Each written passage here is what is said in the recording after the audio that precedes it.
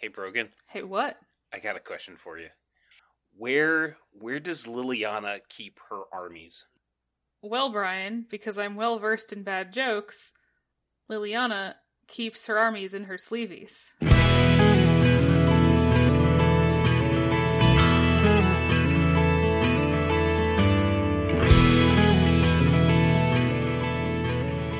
Hello everybody and welcome to JudgeCast. This is episode 225.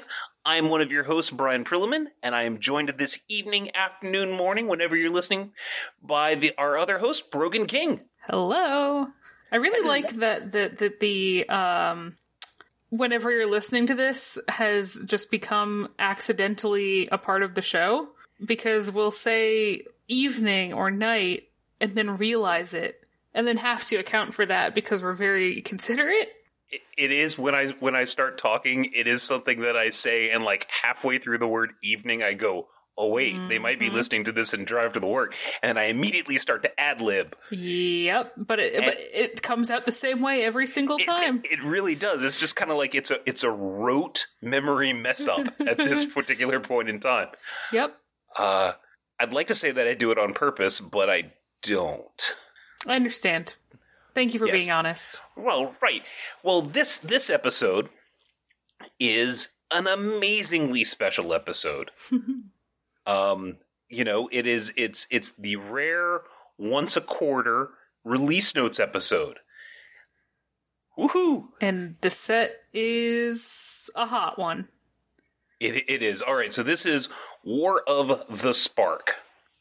And this is the culmination of multiple years where the big bad Nicol Bolas has put all of his little chess pieces on the board and has manipulated everybody, and it's harvesting time.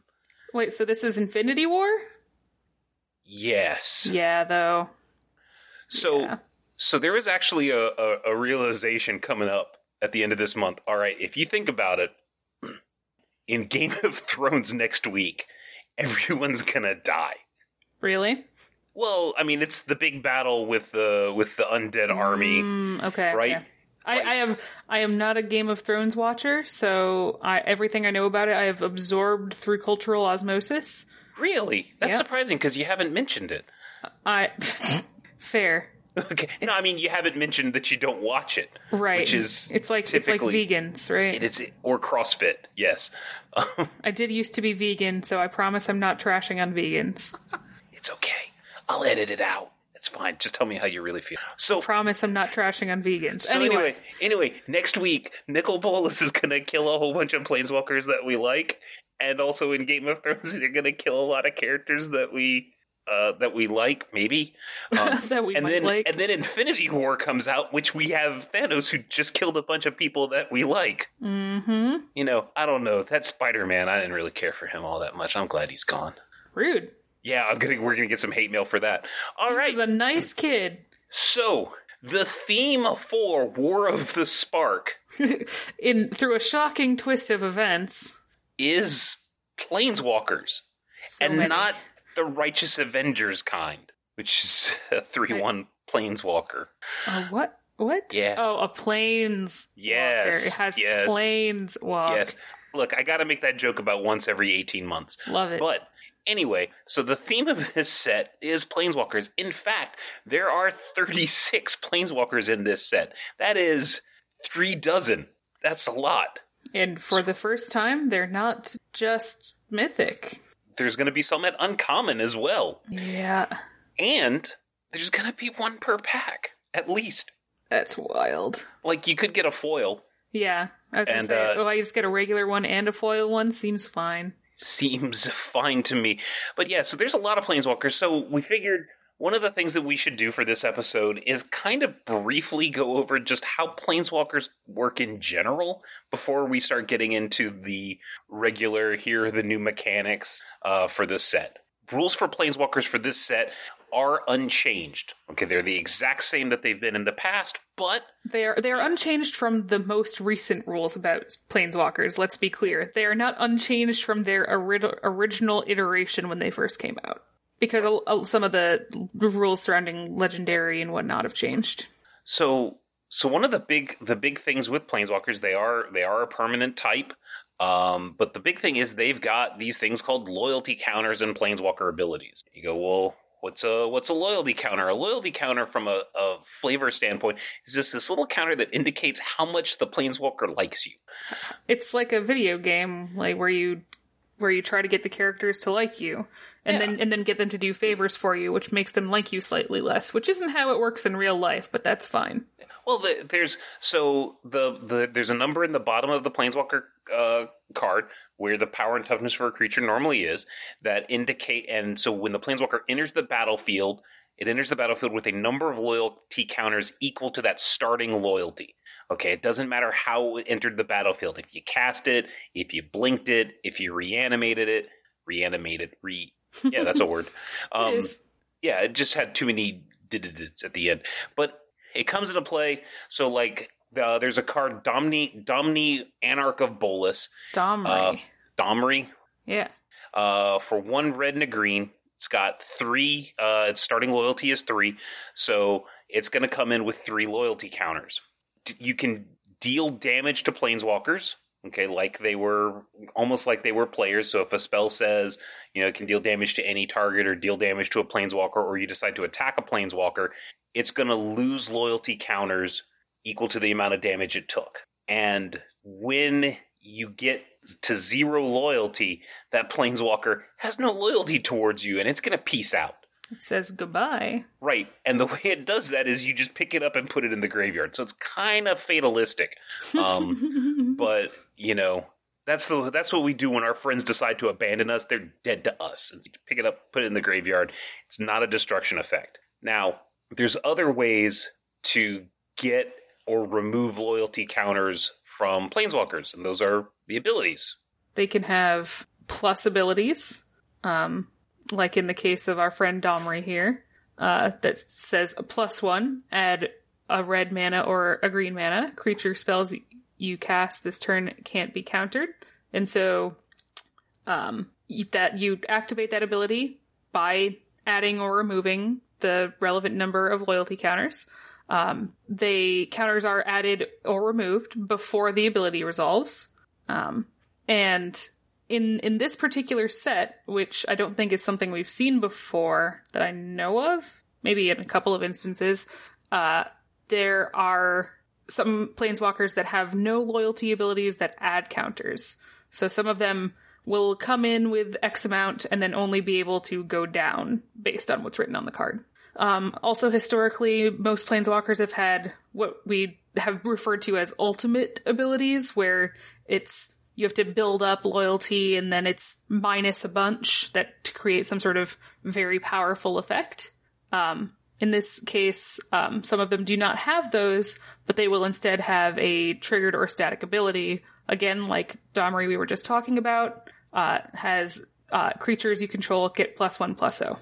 And I think that's the case for just about every planeswalker in the set. I don't think I noticed one that didn't have either a triggered ability or a static ability. So in a sense, they kind of function like enchantments. Mm-hmm. It's like a fancy enchantment. It is. Fancy pants enchantment. Fancy pants enchantment. Nope, doesn't work. Pantsment. Ooh, I like enhancement. That's good. Enhancement. Sounds like you're trying to make a prank sound or like some sort of hazing. I don't like that. No. Okay. The legendary rule applies to planeswalkers with the same name, not the same subtype. So this is a change that is relatively recent if you've been around for a while. So I can have multiple legendary planeswalker Domris out as long as they're not both Domri Anarch of Bolas. If they're a different Domri. There's just regular old Domri Raid or Domri Rod or whatever. Yeah. Now, one of the reasons why I picked Domri to talk about is there's a few other neat little things about planeswalkers. First, Domri Raid's +1 ability adds mana to your mana pool, but isn't a mana ability. That's true, because one of the rules is that to be a mana ability, it can't be a planeswalker loyalty ability. Oh, we did forget to mention, you may activate one loyalty ability of each planeswalker you control during your turn, when you could cast a sorcery. Okay, You can't just go wild with them. Yeah, and when we say when you could cast a sorcery, what we mean is during your main phase and the stack is empty. Not, oh, I've played this card that lets me cast sorceries as though they had flash, so I can cast a sorcery during my opponent's turn. No, we're talking about, cast as a sorcery is just shorthand for main phase stack is empty. Now here's something else that's kind of interesting. So Domri Raid or Domri Anarch of Bolas says all creatures you control get +1/+0. So let's say I have a 1/1 creature. Mm-hmm. Okay, so it's going to become a 2/1. Now let's say that Domri has only 2 loyalty counters. Mm-hmm. Okay, so my 1/1 is a 2/1, and I decide to activate Domri's final ability, and we haven't talked about this, which is -2. Target creature you control fights target creature you don't control. Okay, so I got a 2/1 creature. My opponent has a bear cub that I really want to kill. Oh boy. So my Domri has 2 counters on it. I remove those 2 counters. I put the ability on the stack. Oof. Uh-huh. Okay, you see where I'm going with this, right? I do. So walk me through the rest of it then. What bad things are going to happen? So, you've put your target creature you control fights target creature you don't control on the stack. Mm-hmm. You've chosen your targets. Yep. The ability's on the stack. Well, our friend Domri here is going to go to the graveyard because they have no loyalty. So when that ability resolves, your creature's going to be a 1/1. Oh no. Oof. Right. So keep in mind that the putting the counters on and taking the counters off is a cost. So if you remove the last 2 counters or the last counters, the Planeswalker's going to go to the graveyard, and there's several before cards your in this abilities resolve. Yeah, and there's several cards in this set where that could make a difference. So we'll call them out when we see them. Yikes. But don't get got. Please do not get got. Do not get yourself. All right. So next we've got a spooky one. Yeah. So do you want to talk about a mass, and I will talk about a force divided by acceleration? Very good. Okay. I will talk about a church service. Very good. So a mass, as we're going through the various mechanics that are relevant in this set, is new and also brings with it a new creature type. So an example of a card that has a mass is Vizier of the Scorpion. It costs 2 in black. It's a 1/1 creature zombie wizard. When Vizier of the Scorpion enters the battlefield, amass 1. And what amass 1 means is put a +1/+1 counter on an army you control. If you don't control one, create a 0/0 black army creature token first. Zombie army. Yeah. So, army's new. Hey, Brogan. Hey, what? I got a question for you. Because the whole amass thing is kind of the whole army thing is like this giant army of the undead is coming, and I got a question. Where does Liliana keep her armies? Well, Brian, because I'm well versed in bad jokes, Liliana keeps her armies in her sleeveys. But Liliana doesn't have any sleeves, so where does she really keep them? I don't know. I don't know either. All right. I wish I could say. Right. But yes. On Ravnica. Now that we have our armies, a few things to say about them. It's a new creature type. There are ways to get army creatures that aren't specifically these army tokens. For example, cards with Changeling that are all creature types. They're armies now. If you, because of the way amass is worded, if you don't control an army, you'll first make a 0/0, then put counters on it. You're not, because they're all part of resolving one ability, state-based actions are not checked in the middle of resolving that. So you don't say, oh, I have a 0/0. Oops, it's dead before I put a counter on it.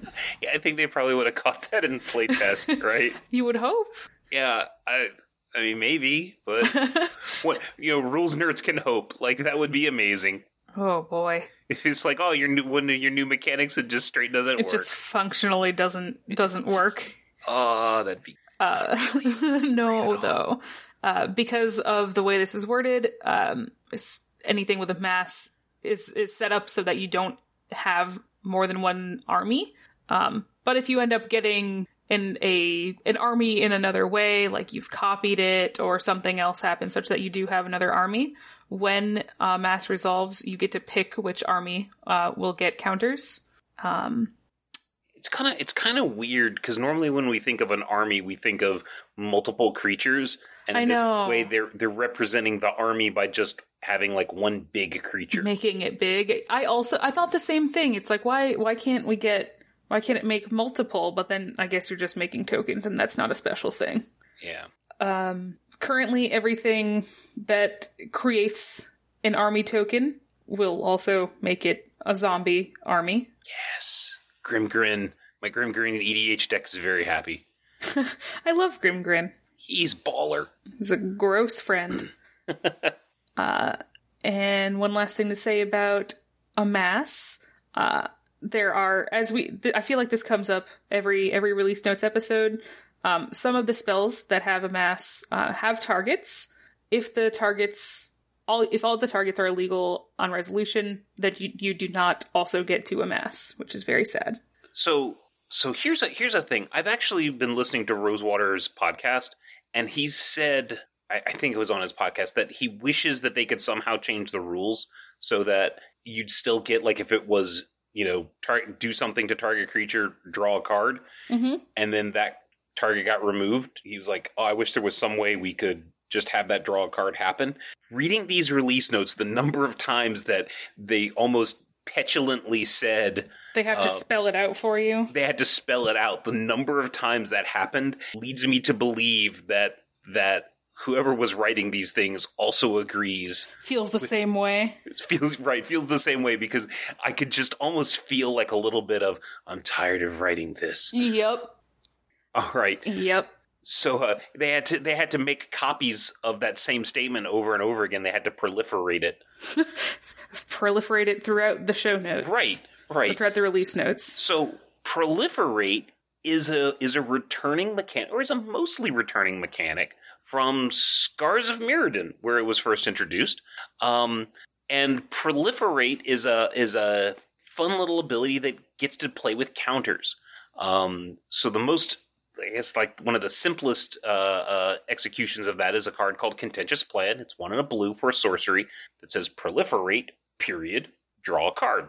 And you go, okay, well, drawing a card seems pretty good, but what's proliferate do? So what proliferate does is choose any number of permanents and or players, then give each another counter of each kind they already have. Okay, so let's unpack this a little bit. Each kind. So you can choose any permanent with at least one counter. Okay, you can choose a player, or you can choose a player with a counter. Okay, proliferate ignores Shroud and Hexproof because it's not targeting. You can choose opponent's creatures. You don't have to choose a permanent if you don't want to. Okay, so if they've got a Planeswalker, the opponent's got a Planeswalker, and you don't want to proliferate that, you don't gotta. But I can do any number of my Planeswalkers if I want. Absolutely. So you can proliferate if you want to. You can leave your cares behind. I can leave my Planeswalkers behind. Yes. Well, please don't, because you want them. The choosing happens on resolution of the ability. So when you say, "Hey, I'm going to proliferate," you don't actually have to say what you're going to put counters on, but your opponent's probably going to guess. I mean, let's be real here. Probably. Yep. You can respond to the spell or ability that tells you to proliferate, but not to the choice. So, like, I cast Contentious Plan, you can respond to that, okay? But once I start proliferating, you can't be like, oh, I didn't realize you were going to put a counter on that Planeswalker, let me kill it real quick. Nope, too late, buddy. So I can't say, so if you put Contentious Plan on the stack, yep. I can't, if I say, okay, what are you choosing? Your spell's resolving. Yeah, so that's a tournament shortcut. Which basically says that you've asked a question that implies that you've passed priority and that the ability is now resolving, or the spell's resolving. So, yeah, that's a good one. Now here's a change from the previous iterations of Proliferate. It used to be if the permanent had multiple types of counters. So if you had a +1/+1 counter and, we'll say, a slumber counter. Great. You got to choose one of those two counters and then increase that one. But they've made a change because I guess they figured that wasn't strong enough. That was a little too watered down. It was not good enough. Right. So now, if you have a divinity counter, a slumber counter, a verse counter, and a gold counter, great. You can get +1 of all of them. So many counters. Yeah, it is. There's a lot.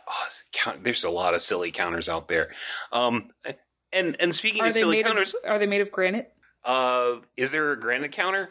I was making a joke about like marble countertops. Never mind. See, here's the thing: the counter names are so ridiculous. I couldn't even tell if you were making a joke. Perfect. I should have just said yes. Right, I would have been like, "Oh, it must be like some weird rock creature from Tempest or something like that." I didn't know about that one. Yeah, I didn't know that such a thing as granite counters existed. But also, look, planeswalkers have loyalty counters. What perfect timing. Yes. Oh, it's so good. So fortuitous. Yes. So, that's it. It's planeswalkers, which we've had planeswalkers in the past. We've got a returning mechanic, and then a thing that makes tokens. From a new mechanic standpoint, the set's not that complicated. And from a mechanic standpoint, it's not that complicated. What about the everything else? Good God, it's complicated. It really is. Oh, there's so much. There's 36 planeswalkers, and they all do things. They all do things that are like slightly outside of just a normal vanilla card. So we've got all this extra space to work with. Right. So while we talk about some of these cards, we're probably going to spoil some of the set or the plot for you. The cool story stuff. Spoilers. Snape kills Dumbledore, all that good stuff. We already talked about Thanos killing a bunch of people we like, so it's fine. I was actually kind of expecting you to be like, hey, spoilers on that kind of thing. I was tempted, but I didn't. I decided to not be that kind of person. Aw. But I'm being that kind of person now. You're being that kind of person? All right. So this set is really all about like the culmination of Nikki B's epic plan that has been going on since Time Spiral Block a decade ago or over a decade ago. But in reality, only like 3 years ago because they retconned a bunch of stuff. Don't worry about it. And they also like just brought Nicol Bolas back as a character that's actually relevant. Yeah. So let's not pretend that they had this all planned out for like the last 10 years. It's really probably about like 5 years ago they were like, hey, we should probably start making this stuff make sense. But he's got a new card with a sweet-ass new name. You want to take it away, Brogan? We went from talking about planeswalkers to talking about a planeswalker, and here is our good friend, Nicol Bolas, Dragon God. So cool. That's a kind of that name's a little egotistical, don't you think? Have you met Nicol Bolas? Well, not met, not like hello, ran into them on the street. No, I do follow him on Twitter. He has a Twitter? Well, I mean, presumably he has a minion tweet for him. Very I don't good. actually think that he's on Twitter himself. What's he like on Twitter? A little standoffish. A little scornful. But other than that, All right. Same old. Sort of like the Wendy's Twitter account. Oh, I love the Wendy's Twitter account and the Arby's Twitter account. So good. At any rate, our friend Nicol Bolas, Dragon God, costs blue, black, red. You can really see where his motivations lie. But he has a static ability that says Nicol Bolas, Dragon God, has all loyalty abilities of all other planeswalkers on the battlefield. Just no big deal. Just no big deal. Has 4 starting loyalty. Hold on. Yep. Holy crap. Nicol Bolas Dragon in BD. No big deal. So we'll figure. My gosh. We gotta figure something out for the G. But no wow. big deal. Okay. No big deal. Period. Good. God. Period. No big deal. God. Yep. Okay. Sorry. At any rate, no, it's okay. His +1 says you draw a card. Each opponent exiles a card from their hand or a permanent they control. Again, no big deal. That's a +1. That's the thing he likes to do. Right. Yeah, the +1 is usually kind of mediocre. This is still pretty dang good. -3, destroy target creature or planeswalker. Just removal for days. And -8, each opponent who doesn't control a legendary creature or planeswalker loses the game. Oh. Very good. Ryan in the show notes has just put period, like, but ... If there's my rules commentary for you folks. Which is about right. So a few notes about our friend here. Nicol Bolas does not gain the static or triggered abilities of other planeswalkers. It is just the loyalty abilities. You can still only activate one ability a turn at sorcery speed. If a planeswalker's ability references the planeswalker's name, it is referring to Nicol Bolas if you are activating that ability with Nicol Bolas. So if there's something that cares about, I can't think of an example right now. Chandra deals damage equal to the number of loyalty counters you remove. Right. Or something like that. So it's referring to the card, this card itself, not the Chandra card that exists somewhere else on the battlefield. Any linked loyalty abilities are going to stay linked. So, for example, if you activate the +1 of this Nicol Bolas Dragon God, so each opponent exiles a creature from their hand or a permanent they control, and then you restart the game with Karn Liberated, those, you don't get back your very cool Nicol Bolas cards. Or activate Karn's ability through Nicol Bolas. Right. If you use the Karn restart the game ability on your Nicol Bolas card, you still do not get those cards, even though they were exiled by Nicol Bolas. So, no big deal. Totally simple, not complicated at all. Yeah.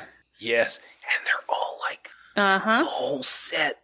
As a more fun note, that may or may not come up, in a multiplayer game, if the card is being exiled from the hand each opponent exiles a card from their hand or a permanent they control, everyone will choose before the cards are revealed and exiled. So I don't have to reveal mine, then Brian, who's after me, has to reveal his. We all choose and then reveal at the same time.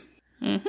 All right. So, oof. Hey, it's another Planeswalker. Shocker, we're going to be talking about Planeswalkers a lot this set. So this one is Ajani the Great-Hearted. For 2 green white, it is a 5 loyalty Planeswalker that says creatures you control have vigilance. +1 ability, you gain 3 life. For the -2 ability, put a +1/+1 counter on each creature you control and a loyalty counter on each Planeswalker you control.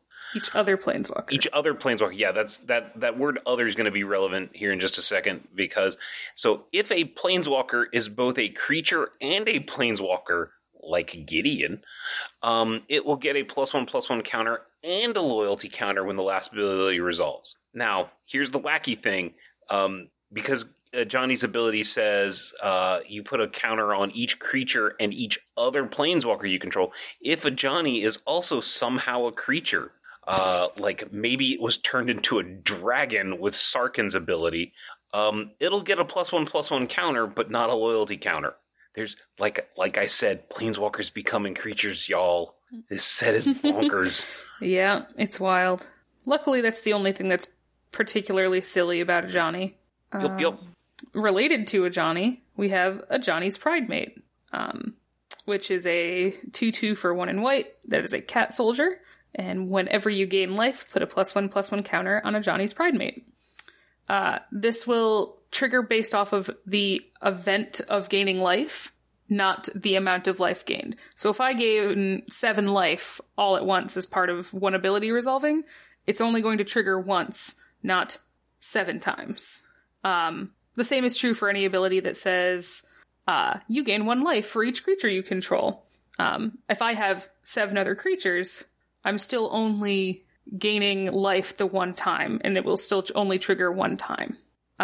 If I am gaining life at the same time as my Pridemate is taking lethal damage, because the trigger has to go on the stack and resolve, state-based actions are checked before those resolve, I don't get my counters on my Pridemate to save it before it would die. As a slight counter to things being one event of gaining life, if I attack with multiple creatures with lifelink, this generates several instances of life gain. So if I attack with 3 creatures with lifelink, I am gaining life in 3 separate instances, so it would trigger 3 times. Yeah, that's a little different from the damage that I'm taking because I'm being attacked by these life-linking creatures. From a damage standpoint, I'm being dealt damage in one event. That was still one instance of damage. Right. But Brogan's gaining 3 instances of life gain because that's the way the rules are written. For some reason. I mean, it makes sense the vast majority of the time. It's just in that particular case, it's a little... No, actually, I think what the reason is because lifelink used to be a triggered ability. Okay, so the creature would deal damage and it would trigger, so that they made it separate life gain events so that it functioned similarly enough. Right. That makes sense. I could be wrong, but that is a reason that makes sense enough to me that I'm going to pretend that that's the real reason. Official answer. Well, if you do happen to know another reason for that, let us know. And the last thing I have to say about Johnny's Pridemate is if you are playing Two-Headed Giant, as well you should with the new set, it seems Two-Headed Giant seems like it'll be bonkers crazy. In Two-Headed Giant, if your teammate gains life, that does not count as you gaining life, and you do not put a +1/+1 counter on your Pridemate. All right. The next card is Ashiok Dream Render. I had that in my head because we were talking about Ashiok, but now we're doing different verbs to the dreams. Oh, what was Ashiok previously? Nightmare Weaver. Nightmare Weaver. Yep. Jeez, Dream Render is so much more happier. It's true. All right. Yeah. Okay, so Ashiok of the no upper face. Has for 1 blue-black hybrid. Ooh, hybrid's in here. We didn't mention that. Oh yeah, Hybrid Man is back, y'all. Yeah. You can cast your spells for one or the other of the colors listed. Yeah. Ashiok is 5 loyalty and has a static ability that says spells and abilities your opponents control can't cause their controllers to search their libraries. Oh, and fetch lands were sad. Yep.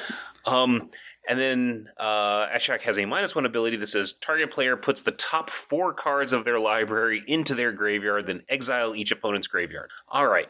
So I was having flashbacks to an earlier point in my judge career reading this card because I had a question about, I was head judging one of my first larger competitive events, and somebody asked me about the card Shadow of Doubt, which I think says players can't search libraries. And somebody asked me, well, if I have this thing that says to search and then asks if I can shuffle, and then says to shuffle, do I still get to shuffle even though I can't search? And I asked so many judges. I gave an answer. I asked a bunch of judges after the fact, and nobody could give me a definitive answer. All right, we're gonna talk about that. It's in the notes, and it's a little wonky. So if you're working and you're kind of only half listening, this one might be a one that you want to like stop, sit up, and be like, all right, now what'd they say? This one's relevant. Yeah. Okay. So first, let's talk about this. Says spells or abilities your opponents control can't cause their controller to search their library. So what this applies to is the opponent's ability causing them to search their library, their fetched land, their whatever Tutor for whatever. Yeah, right. Their tutor, but you can't hit them with a path to exile and then say, oh no, you can't search your library for the basic land, because that's a spell or ability you control, not your opponent's. Mm-hmm. Okay? And if they can cast Path to Exile on you, and you can still search for your stuff. Or not cast on you, but one of your creatures. Okay. Right. So now let's get into the shuffle craziness. Okay, because this is going to be a little bit subtle. If an effect says, you may search your library for a land. You may search your library for a land. If you do, shuffle your library. Then in that particular case, you can't search. Okay. You cannot choose to search, basically. Right. Since you can't search, and because you can't search, okay, this ability says you don't shuffle, because it says you may search your library if you do shuffle. You didn't. Mm-hmm. Okay. If an effect says, instead of saying you may, it just says search your library for X, then shuffle, okay, you're gonna shuffle, even though you didn't search. Okay, because in the first case it said you may do this, if you do, shuffle. The second one says, search, shuffle. You can't search, but you still gotta shuffle. You gotta, it's Chunk more, from it's the more Goonies. Right. Right, you gotta do the truffle shuffle. You do not. It depends on the wording. So, okay. Now in the second ability, target player puts the top 4 cards of their library into the graveyard, then exile each opponent's graveyard. There is no time in between when you essentially mill those 4 cards and when the graveyard gets exiled. So there's no play something that maybe lets me try and dredge, or let me try and reanimate, or anything like that. None of that. You can't cast your thing with flashback that hit your graveyard in the middle there. Right. And now here's one of the other weird things is, because Ashiok has a -1 ability, so you can drop them down to 0. When you remove the last loyalty counter from as a result of using the second ability, Ashiok's going to be put into the graveyard. The opponent can search their library before the mill ability resolves, because Ashiok's in the graveyard. Mm-hmm. Whew. That was a lot. Yep. I think we were able to work together to get through that. Yeah, I'm glad we were able to band together, which is... We're getting the band back together. Yes. Band Together is an instant for 2 and green that says up to 2 target creatures you control deal damage equal to their power to another target creature. I like this card.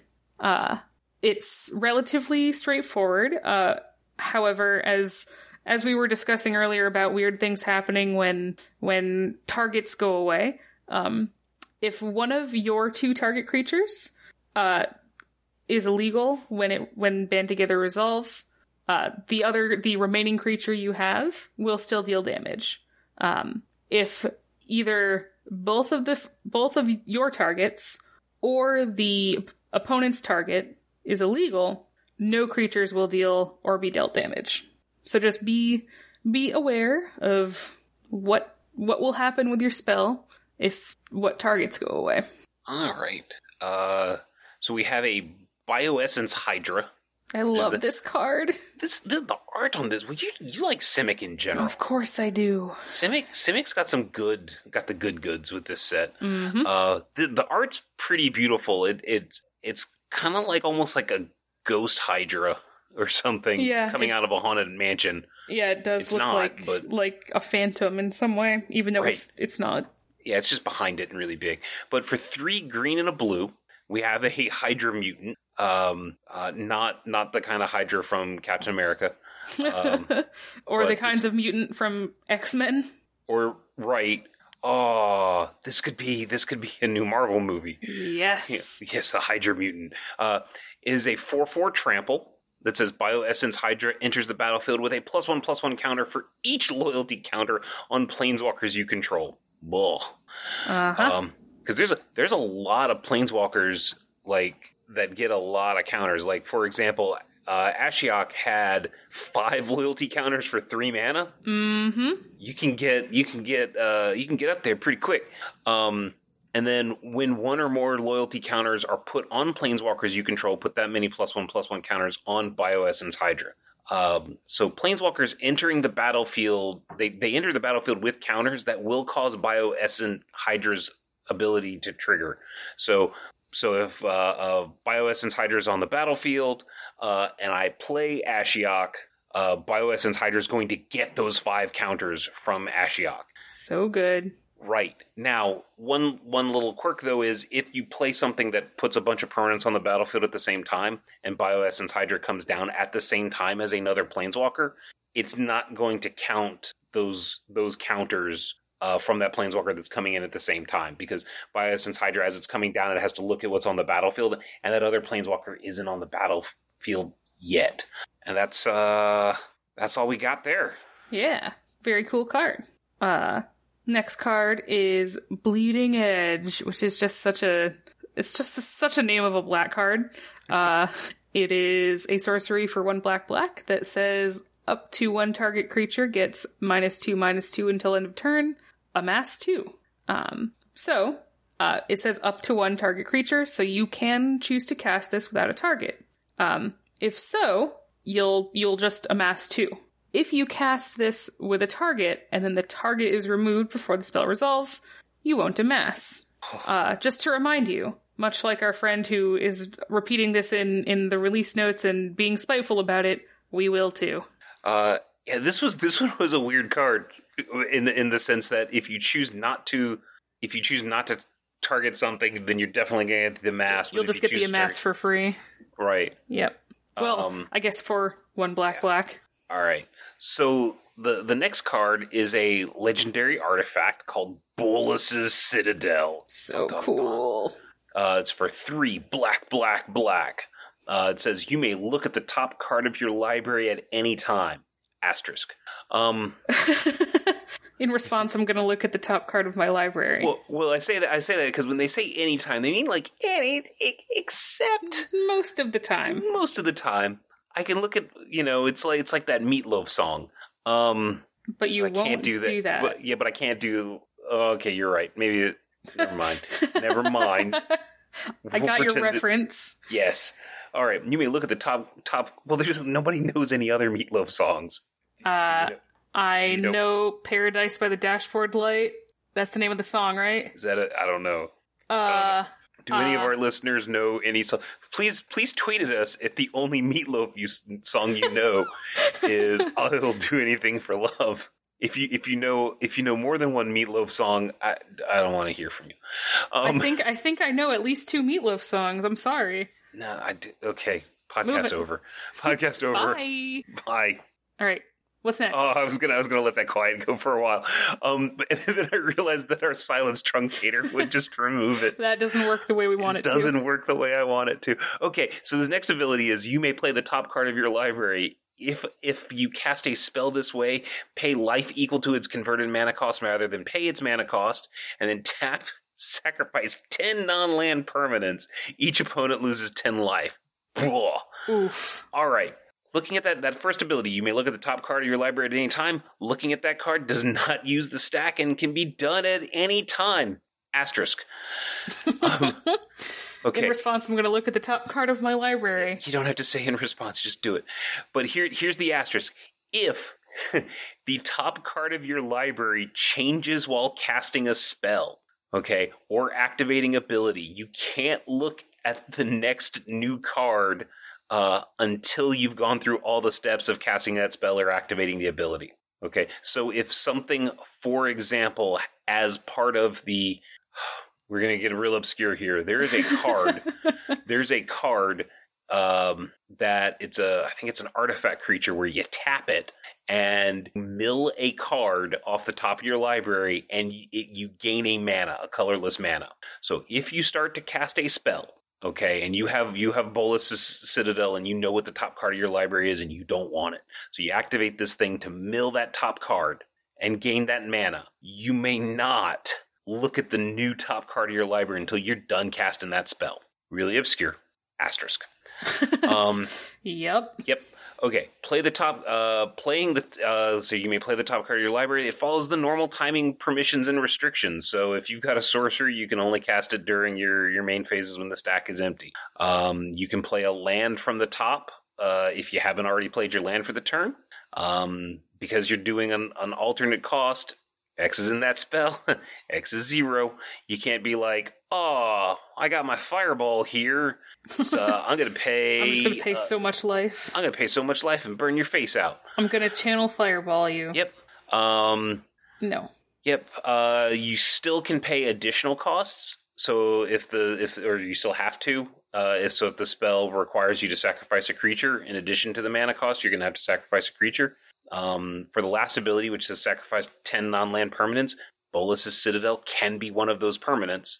And since it's each opponent losing 10 life in a two-headed giant game, that team's going to lose to 20. Everything must go. Everything including must your go. opponents. Yes. Come on down to crazy Bolas's Citadel.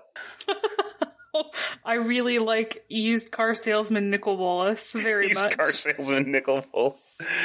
Come on down. We're harvesting sparks like crazy. If you've got it on, if you bring me a spark, we'll take your used spark and we'll put you in a new one.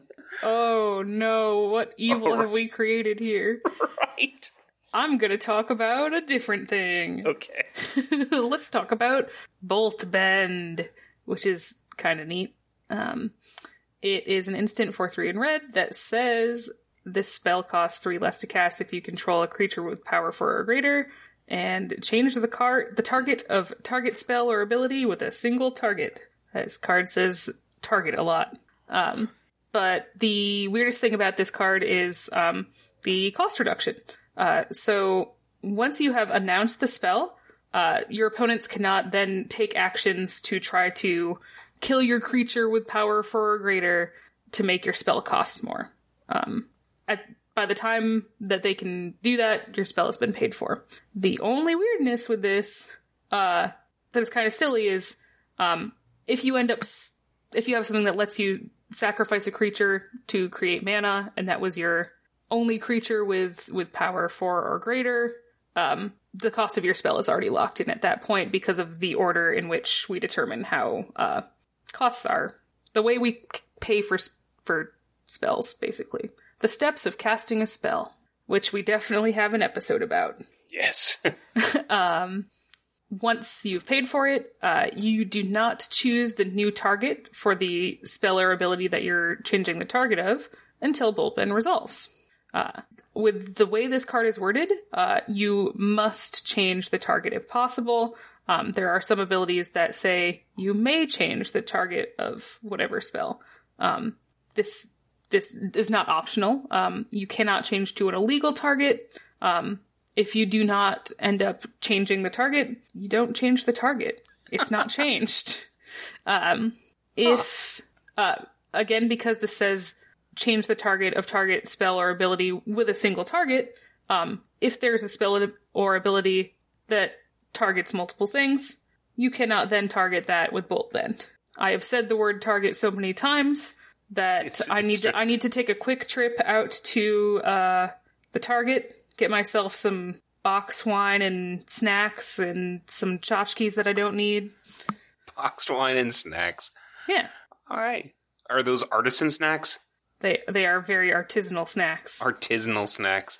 Yeah. Well, you can be things other than snacks can be artisanal. Fire, for one, can be artisanal. Ooh, tell me more. Yes. I know this because there is a card called Chandra Fire Artisan.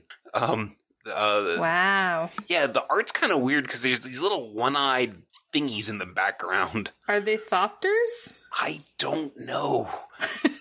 They look kind of creepy, though.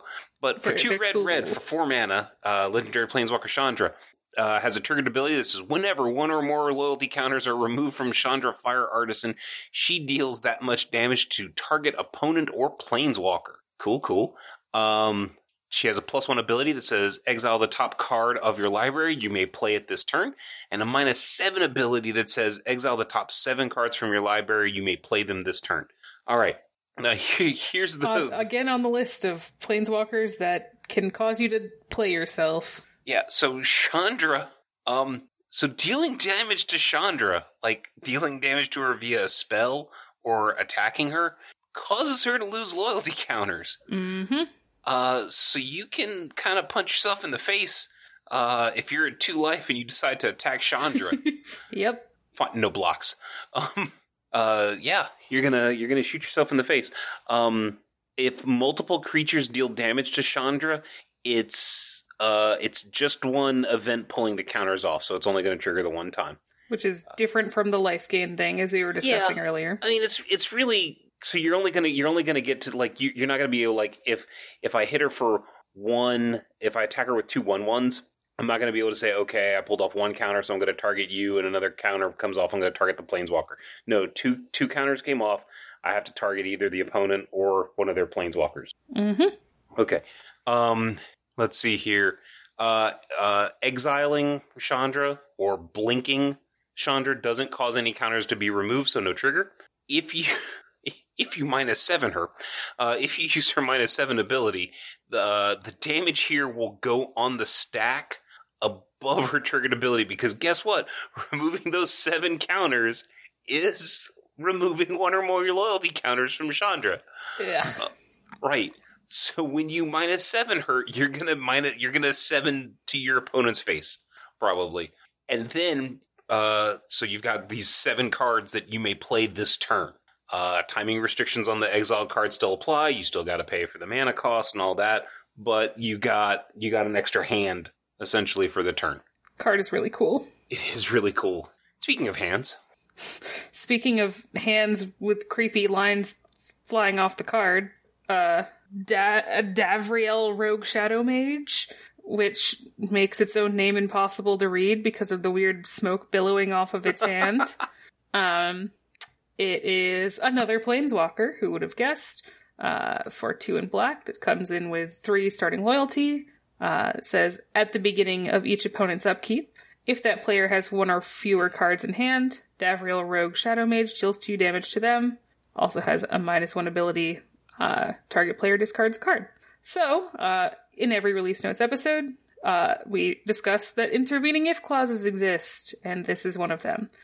Intervening if clauses require the trigger condition to be true in order for the trigger to go on the stack, and also when it resolves. So, at the beginning of each opponent's upkeep, if that player has 1 or fewer cards in hand, so if in their upkeep, if they have 2 cards in hand, you can't wait for the trigger to go on the stack, make your opponent discard a card somehow, and then have it resolve. It will not go on the stack at all unless the trigger condition is true.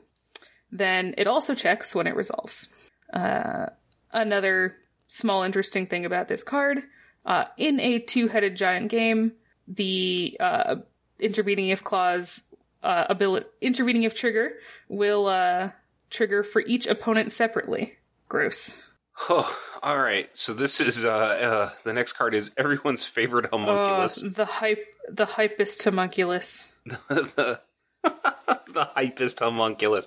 Yes, this is Fibblethip the Lost. So cool. Yes, for 1 and a blue, it is a legendary creature homunculus, a 1/1. When Fibblethip the Lost enters the battlefield, draw a card. If it entered from your library or was cast from your library, draw 2 cards instead. And when Fibblethip becomes the target of a spell, shuffle Fibblethip into its owner's library. All right.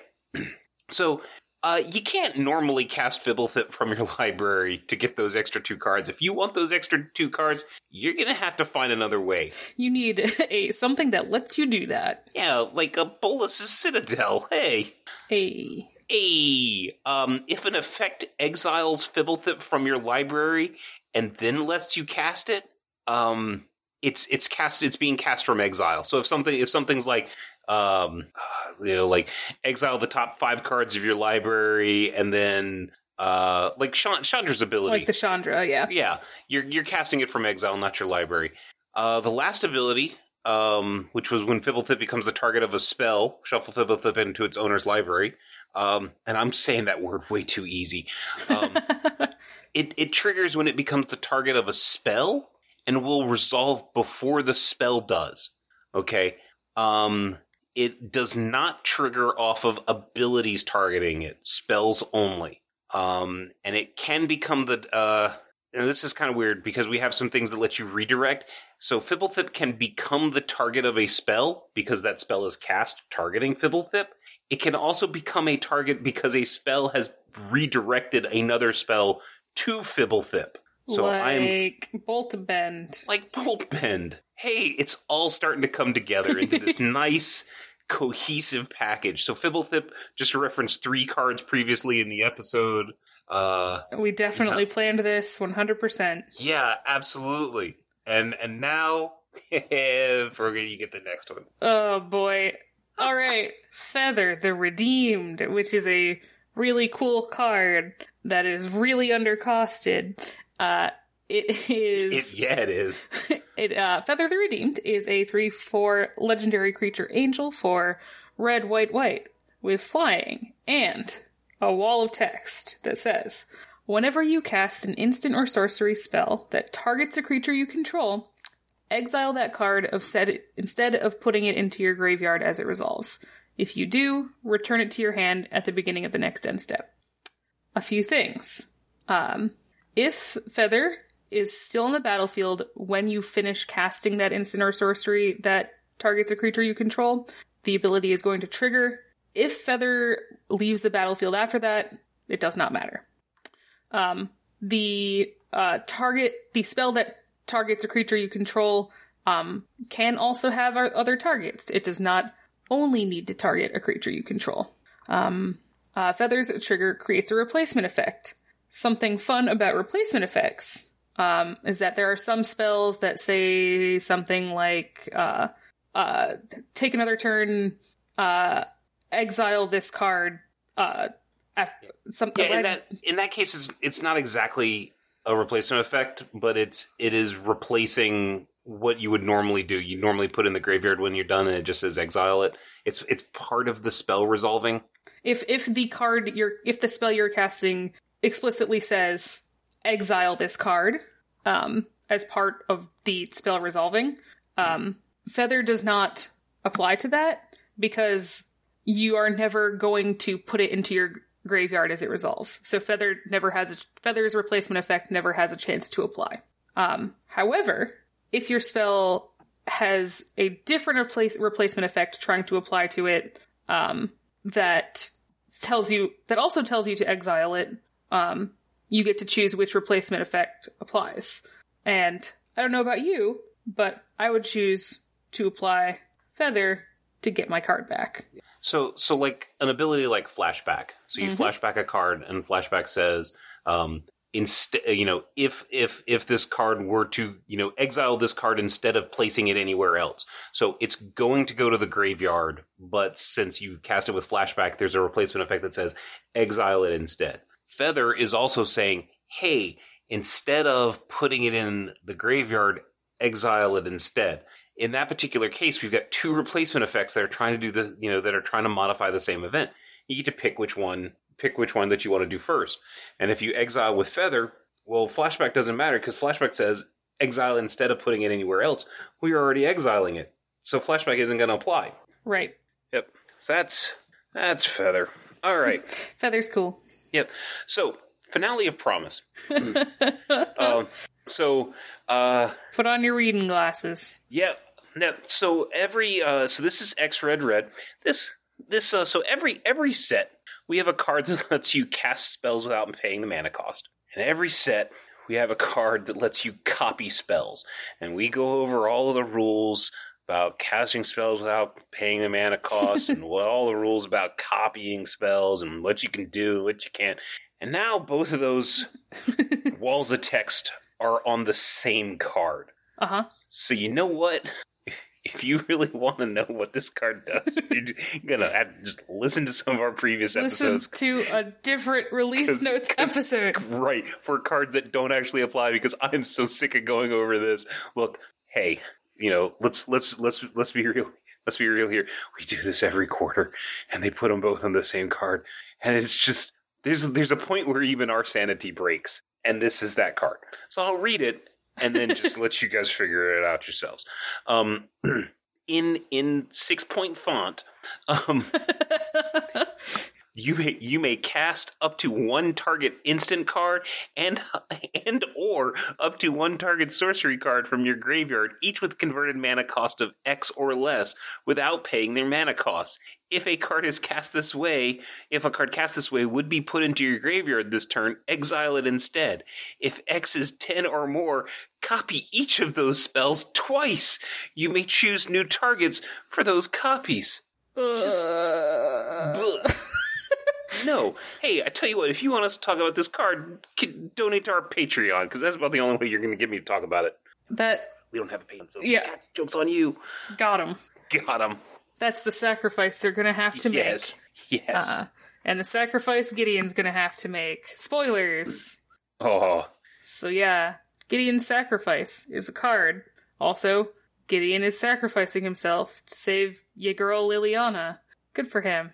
But Gideon's sacrifice is an instant for white. It says, choose a creature or planeswalker you control. All damage that would be dealt this turn to you in permanents you control is dealt to the chosen permanent instead. And then the little reminder text says, if it's still on the battlefield. Which is part of the fun about this card. This card will have no effect on any previously dealt damage, so it cannot prevent damage that has already happened. If you have no creature or planeswalker, when Gideon's sacrifice resolves, nothing will happen.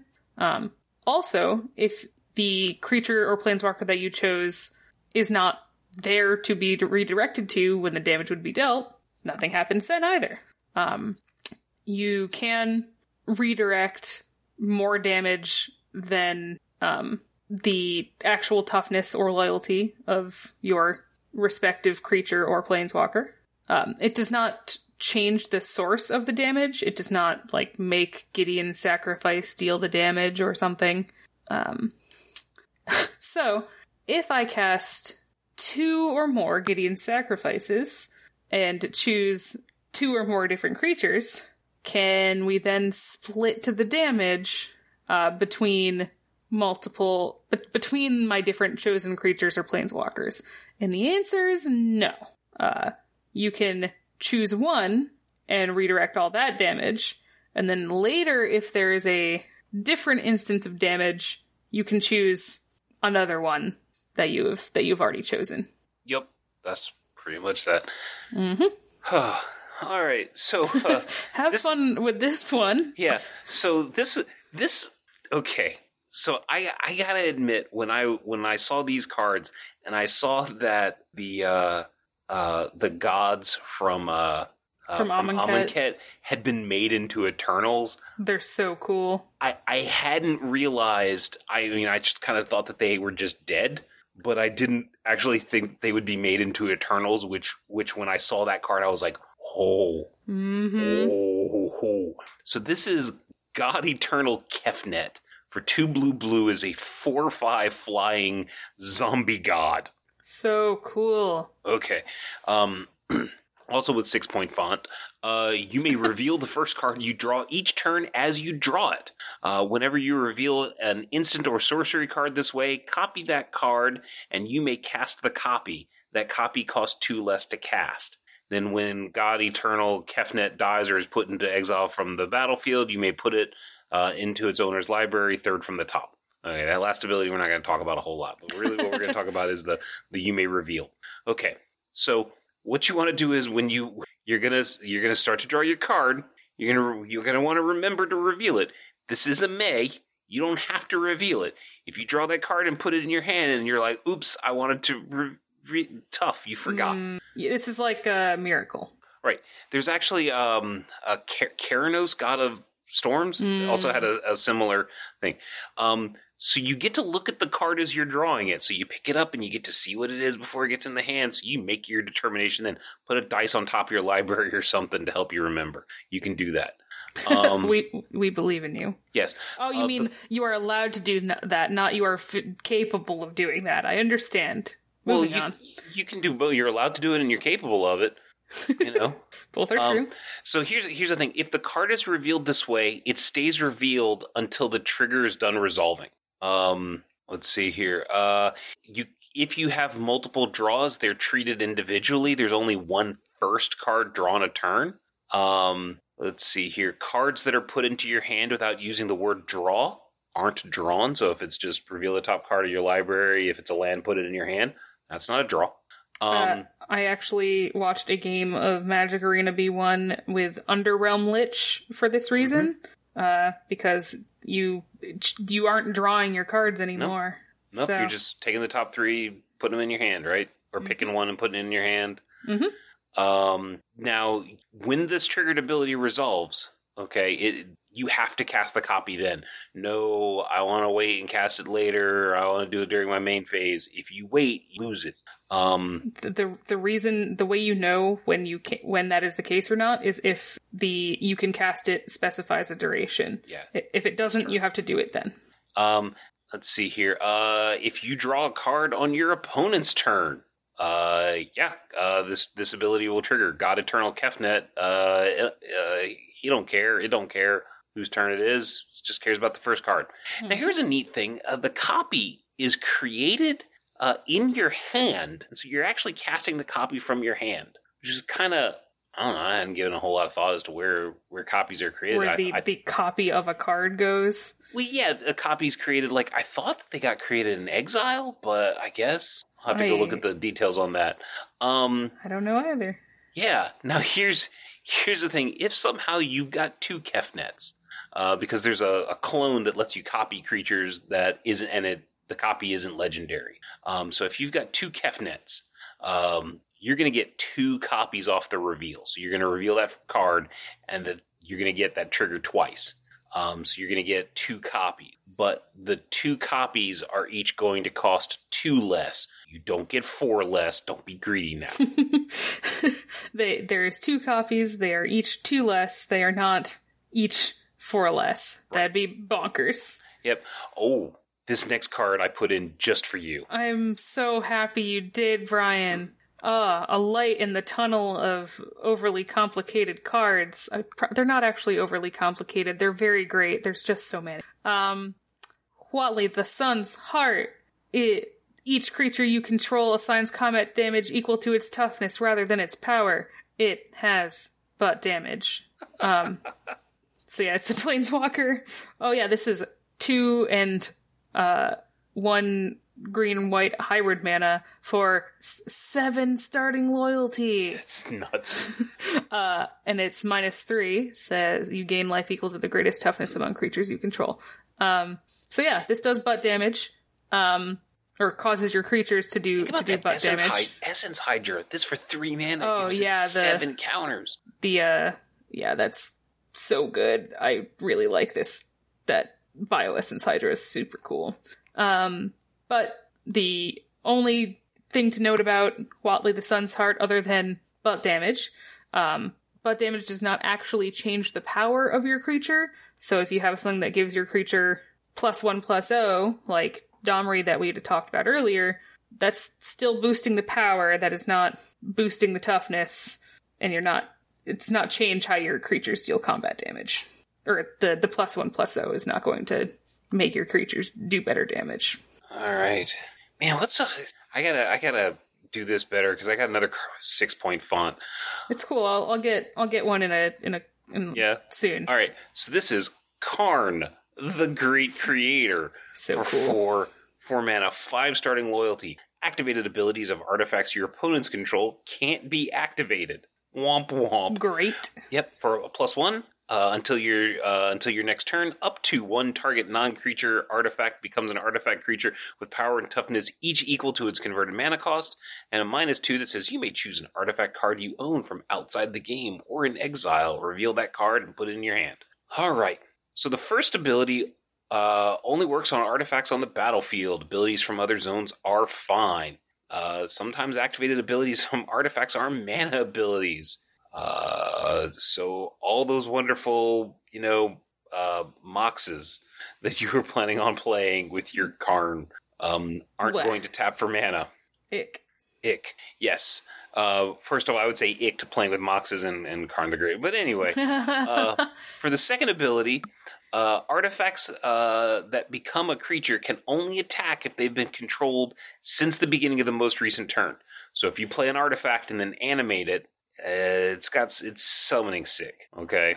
So if X is in the converted mana cost, X is gonna be 0. So let's hope your engineered explosives. Don't turn those into. Don't target that. Don't do that. Don't do it. Now Karn's last ability, because you may choose an artifact card you own from outside the game or in exile. All right, in a tournament setting, that's going to be your sideboard. But in a casual game, it can be your binder or whatever you brought with them. Just don't spend time running upstairs to go look through a box and be like, I know the perfect card. I know exactly what I need. Right. No. Just no. So Karn's last ability, this is kind of weird. Because cards in exile can be exiled face up or face down.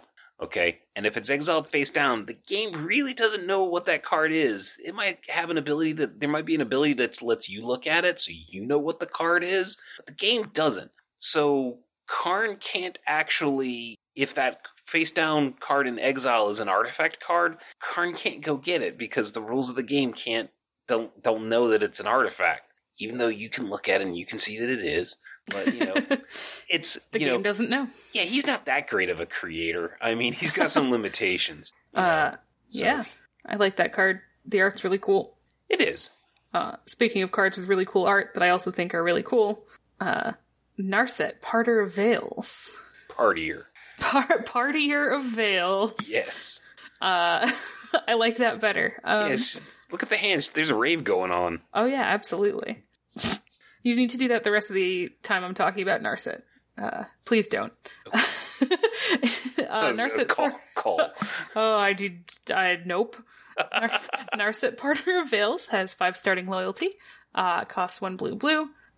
For a planeswalker, with an ability that says each opponent can't draw more than 1 card each turn, and a -2 loyalty ability of look at the top 4 cards of your library. You may reveal a non-creature, non-land card from among them and put it into your hand. Put the rest on the bottom of your library in a random order. We are really only talking about the first ability here. So each opponent can't draw more than 1 card each turn. They just ignore other draws. If something, this looks back in time in a way. So if they've already drawn a card before Narset enters the battlefield, they do not then get to draw another card now that Narset is there. Narset knows, yes, that because she is part of the Veil, that they've already drawn that 1 card.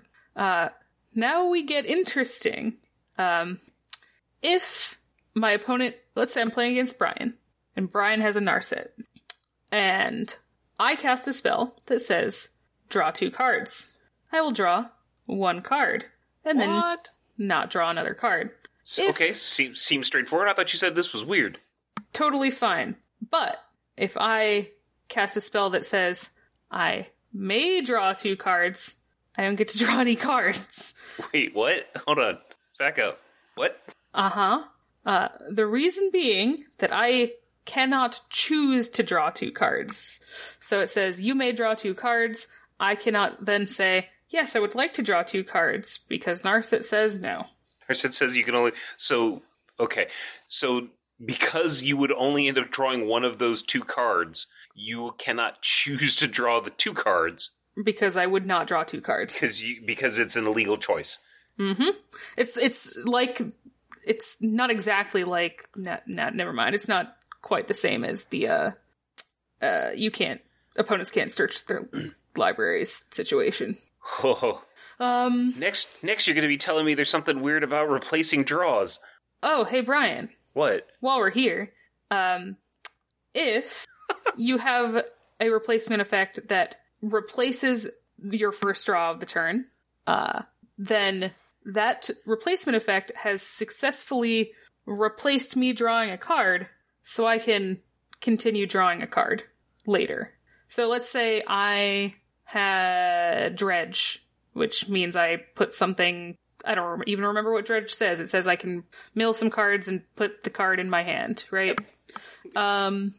So if I dredge rather than drawing a card, that dredge is replacing my draw, and I have not drawn a card. So you haven't drawn a first card. You haven't drawn one card for that turn yet. Correct.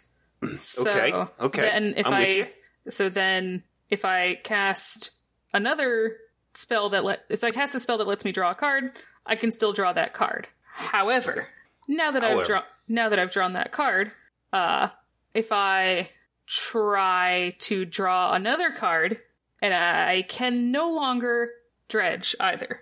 There is nothing to be replaced, because the act of drawing that second card in that turn cannot happen. So I cannot replace it. Oh, okay. So I can't draw. So I've already drawn my card for turn. Mm-hmm. Now I played something else that lets me draw another card. I would like to dredge instead, but I can't because Narset is preventing that second draw from happening. So I can't replace that second draw with a dredge. Correct. Okay.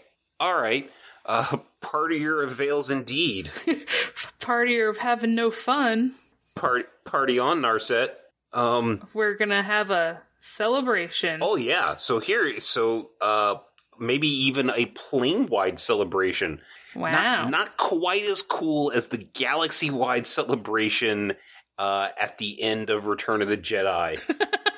But still pretty substantial. Still pretty good. Oh, so here's a real quick Star Wars trivia thing for you that I just learned last week. The happy song at the end of The Phantom Menace when they're all celebrating the end of the war on Naboo. Uh-huh. Okay. There's like some kids singing like da da da da. That's the Emperor's theme sped up and made a higher pitch. Oh my gosh. Right. Weird. Right. Oh, I just started to appreciate that song a lot more. I gotta go listen to that. Right. Don't go watch the movie, because the movie's awful. I will not. But you can go listen to the soundtrack. Soundtrack's good. Okay. I believe that. Yes. Plane-wide celebration. For 5 green. It's a sorcery. Choose 4. Well, you may choose the same mode more than once. Okay. The 4 modes. Create a 2/2 citizen creature token that's all colors. Okay. Return target permanent card from your graveyard to your hand. Proliferate. Gain 4 life. Okay. So there's really only 2 things to note about this card. You always follow the instructions in written order.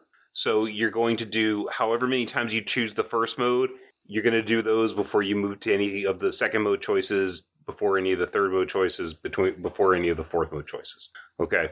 The next thing is the second mode has targets. So the whole thing about targets being removed and stuff like that. So if you choose everything, just one of everything, and you say, I'm going to return that target permanent card, and then someone goes in and yoinks that out of the graveyard before plane-wide celebration happens, the plane-wide celebration gets canceled.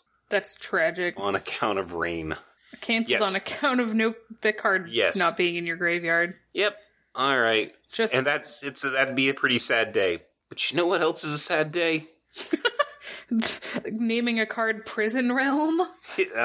Yeah.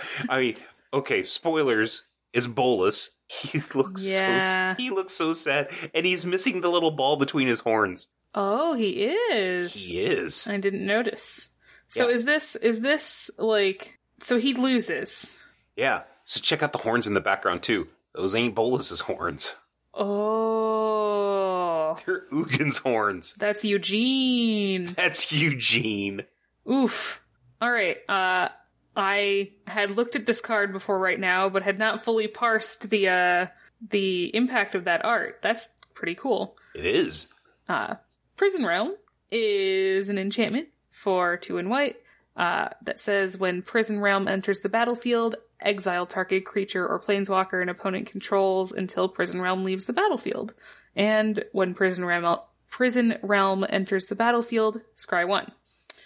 So, when Prison Realm enters the battlefield, there are 2 triggers, which means you have to declare the target for being exiled before you scry, because they are both put on the stack simultaneously, and you need to choose a target before it can go on the stack.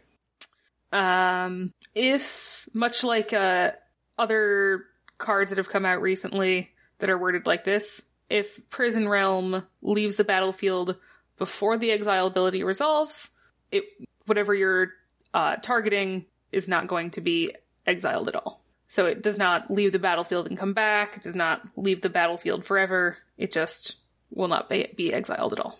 Oh, boom. Woohoo. All right. A little bit of role reversal here.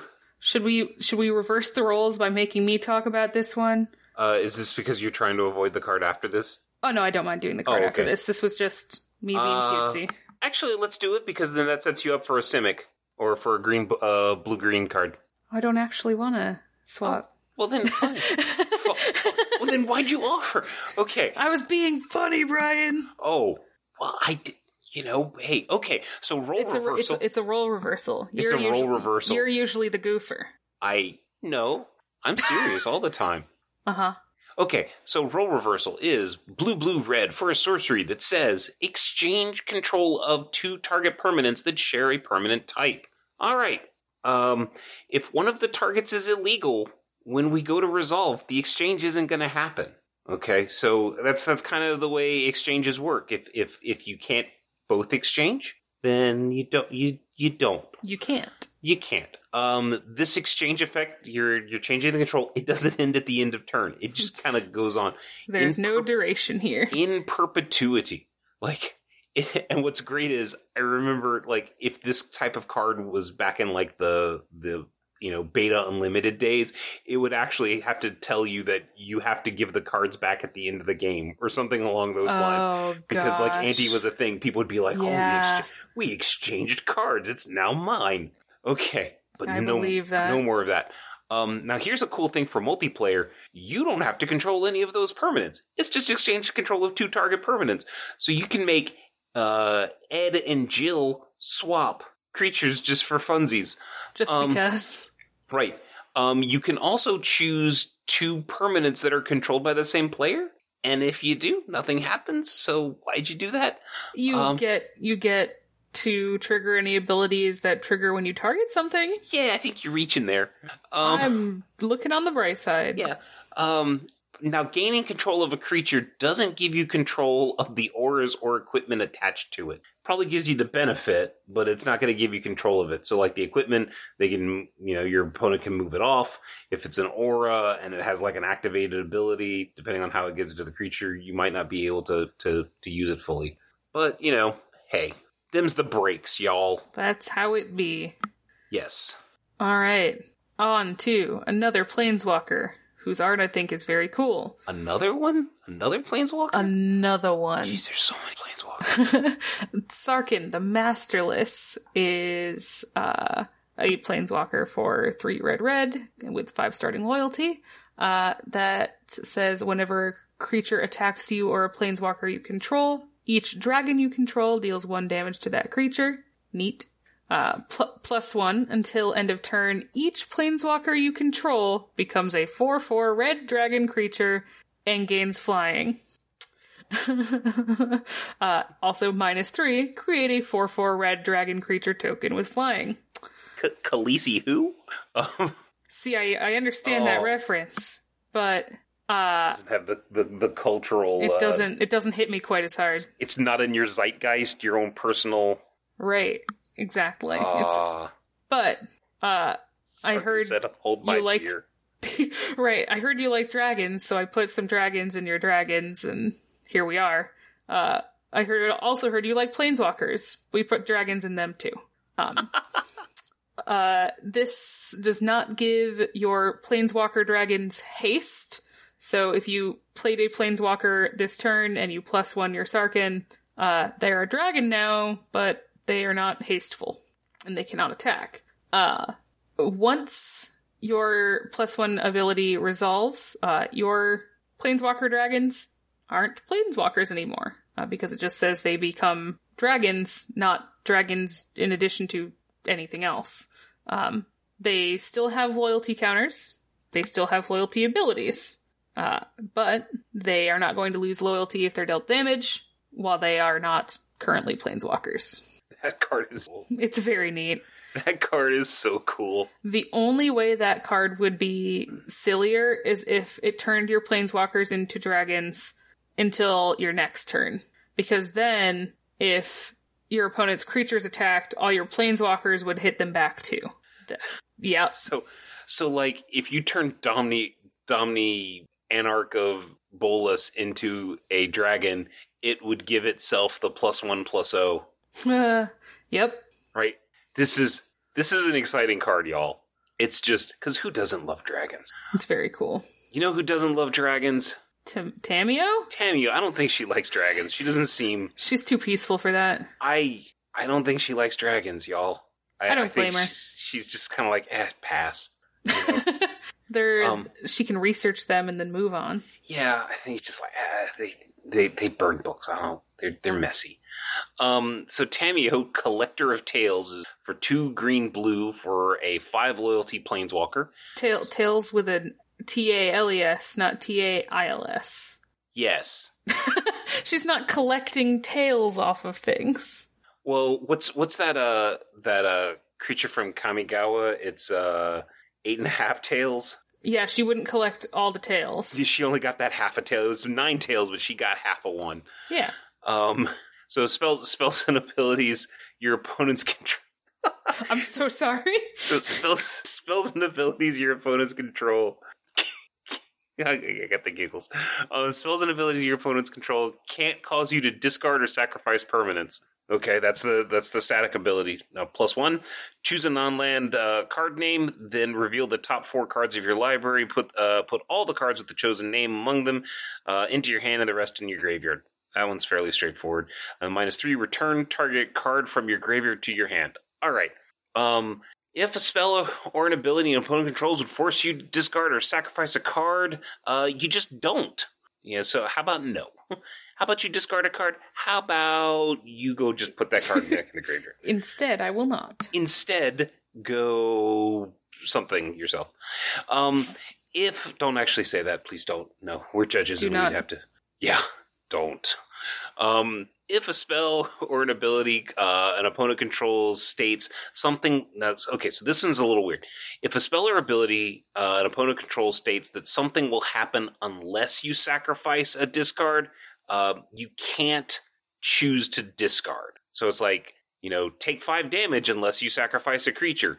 You can't choose to sacrifice the creature and then have that not happen. You can't make an illegal, okay? Or you can't make a choice that you can't make. So you're going to take that 5.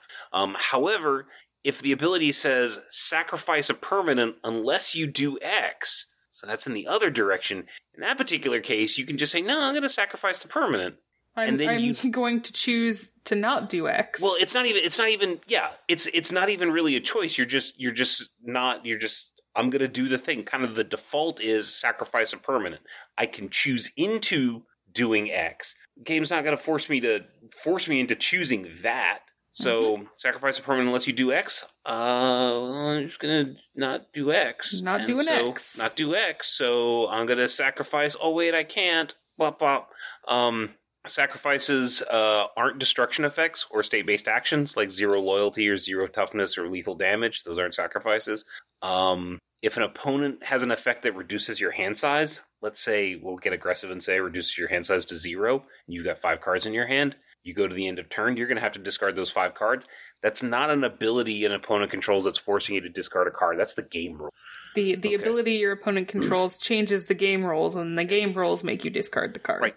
Okay, so now this last point. This one's kind of wacky. So her -3 ability says return target card from your graveyard to your hand. So if Tamio has 3 counters on, you're going to say, okay, I want to return target card from your graveyard to your hand. I'm going to remove those 3 counters. Tamio is going to have 0 loyalty, go to the graveyard, so I want to target her and bring her back. Doesn't work that way, because what happens is you have to choose you remove the counters, you put the ability on the stack, and you choose the targets. Tamio State-based actions hasn't been checked yet, so Tamiya's not in the graveyard. Okay, when you have to choose the target, she's not there. So it's already on the stack, already has targets when Tamiya is put into the graveyard. So Yeah, it's a little odd. Yep. So Basically, you can't choose her for her own -3. all right, home stretch, 2 cards left. Let's get them. We're going to topple this episode, just like we're toppling the statue. Topple the statue is an instant for 2 and white that says tap target permanent. If it's an artifact, destroy it. Draw a card. So you can target any permanent with this. It does not have to be an artifact, but if it is, it does not have to be tapped. If it is an artifact, it will be tapped first and then destroyed. You know, for the additional rub-ins. I'll tap it first, then I'll destroy it. So you're completely within your rights if you say topple the statue and you cast it on an artifact, and they just pick the card up to put in the graveyard. You go, whoa. Hold on. You tap that first. I'm going to need you to tap that for me. No, please don't do that. That's just rude. You can, but that's just rude. Much as we've said before, if the target that you are targeting to tap is gone when the spell resolves, or is not a legal target when the spell resolves, you don't get to draw your card. Did we remind you that that's a silly rule? But you know who's not silly? Our friend Eugene. Oh, Eugene. All right. I'm actually looking up. Okay, so this is Ugin the Ineffable. Ineffable means too great or extreme to be expressed or described in words. So is that ball that he's holding his ego? Is it Bolus's ball? Maybe that would be actually, you're a dragon god? Well, I'm too awesome to even be described. Look what I am. Yeah, you thought dragon god was cool. I can't even be described, yo. My words don't even have color associated with them. All right, so Ugin is 6 mana planeswalker, 4 starting loyalty. Colorless spells you cast cost 2 less to cast, 2 colorless less to cast. Has a +1 ability, exile the top card of your library face down and look at it. Not look at it then put it face down, but face down, then pick it up and look at it. Create a 2/2 colorless spirit creature token. When that token leaves the battlefield, put the exile card into your hand. So kind of like, manifest, kind of like morph, but you're still going to get the card. And then -3, destroy target permanent. That's 1 or more colors. Okay, so a colorless spell that costs 1 or 2 colorless to cast will now cost 0. Okay, now that's generic mana. They're not less than 0 somehow. Yes, it's also 2 generic mana isn't the same as color. Specifically colorless mana. So if something has like colorless mana in its cost, this is only reducing the generic mana. We don't have colorless mana in this set, so we don't got to worry about that. Bop. Hey, so you can look at that face down card whenever you want. You can peek at it. Now here's a funny thing. If an opponent gains control of Ugin, they can't your Ugin, so they take your Ugin. They can't look at your face down card because the thing that lets you look at the card is the ability that exiled it and put it face down. It's not like a static ability on Ugin. If Ugin had a static ability that said, like, you can look at face down cards exiled with Ugin this way, and someone steals it, you could look at it all you want. Or they could. But because it's tied to the ability that exiled the card, it's set. So there's no changing that around. And because it's all set up by the ability, when that 2/2 dies, even if Ugin isn't on the battlefield, you're going to get that exiled card back. Now here's a like morph. If you activate Ugin multiple times to get those 2/2 colorless spirit tokens, you're going to have to track which exiled card goes with what face down or what face down exiled card goes with what 2/2 token. Please keep track of this. Yeah, it's the law. Mm-hmm. It's not just a good idea. The law. Now, hey, cards like Doubling Season. Doubling Season is a thing. If you activate that ability and do that exile, to get the token, you're going to get 2 spirit tokens. Okay, but you're only going to exile 1 card from the library. If either token dies, you're going to get that card. So Ugin and doubling, who would have thought Planeswalkers and doubling seasons work well together? Actually, interesting thing about doubling season, does not, when you play a Planeswalker, it's going to double the loyalty counters on, so if I had a doubling season out and I put Ugin down, Ugin comes into play with 4 loyalty counters, doubling season would make that 8. Okay, but ticking the counters up, like adding the loyalty counters because it's a cost, doubling season doesn't double counters put on things as the result of a cost. Womp City. Right. But still, I drop my You're Ugin. Just putting it on the battlefield. Right. I get double counters, and then if it's like, I'll make a dragon token, I get 2 dragon tokens, and all sorts of, I get 2 spirit things, and all sorts of craziness. Yeah. Planeswalkers and doubling season work well together. Yep. They may not work well in the way you initially think they do, but still good. Yep. And so if you've been paying attention, we've been doing these cards in alphabetical order, and that's the use. So, You's gotta stop listening to this episode. Oh, yes. And we gotta stop recording it because, this has been a powerhouse episode in terms of, this set is there's so many moving parts. This is why they only put in 2 new mechanics. Right, exactly. They don't need more. There's already enough complexity in so many of the cards that they don't need to make additional mechanics to mess with. I really feel like this set, they've been saying, the design space on Planeswalkers is limited, and then they just were like, hold my beer. Here you go. Here you go. Well, you know why it's limited? Because we used it all up in this one set. Yeah, no, that's fair. Nope, this is all we got. Yeah, we're out. No more Planeswalkers for a while. It does actually kind of beg the question of what the next set's going to be, because they kind of got to start the next, general story arc. Right. Is it just going to be like suddenly the moon on Innistrad starts to rumble, or suddenly Elspeth shows up and everyone's like, who's this? Who are you? And she's just like, oh, well, funny story, I just passed by this other white Planeswalker on my way up. And oh no. Oh. Gideon. Gideon died. Yeah. Well, is there anything else you want to say about any of these cards or in general? I like them. Yeah, I think it'll be a good set.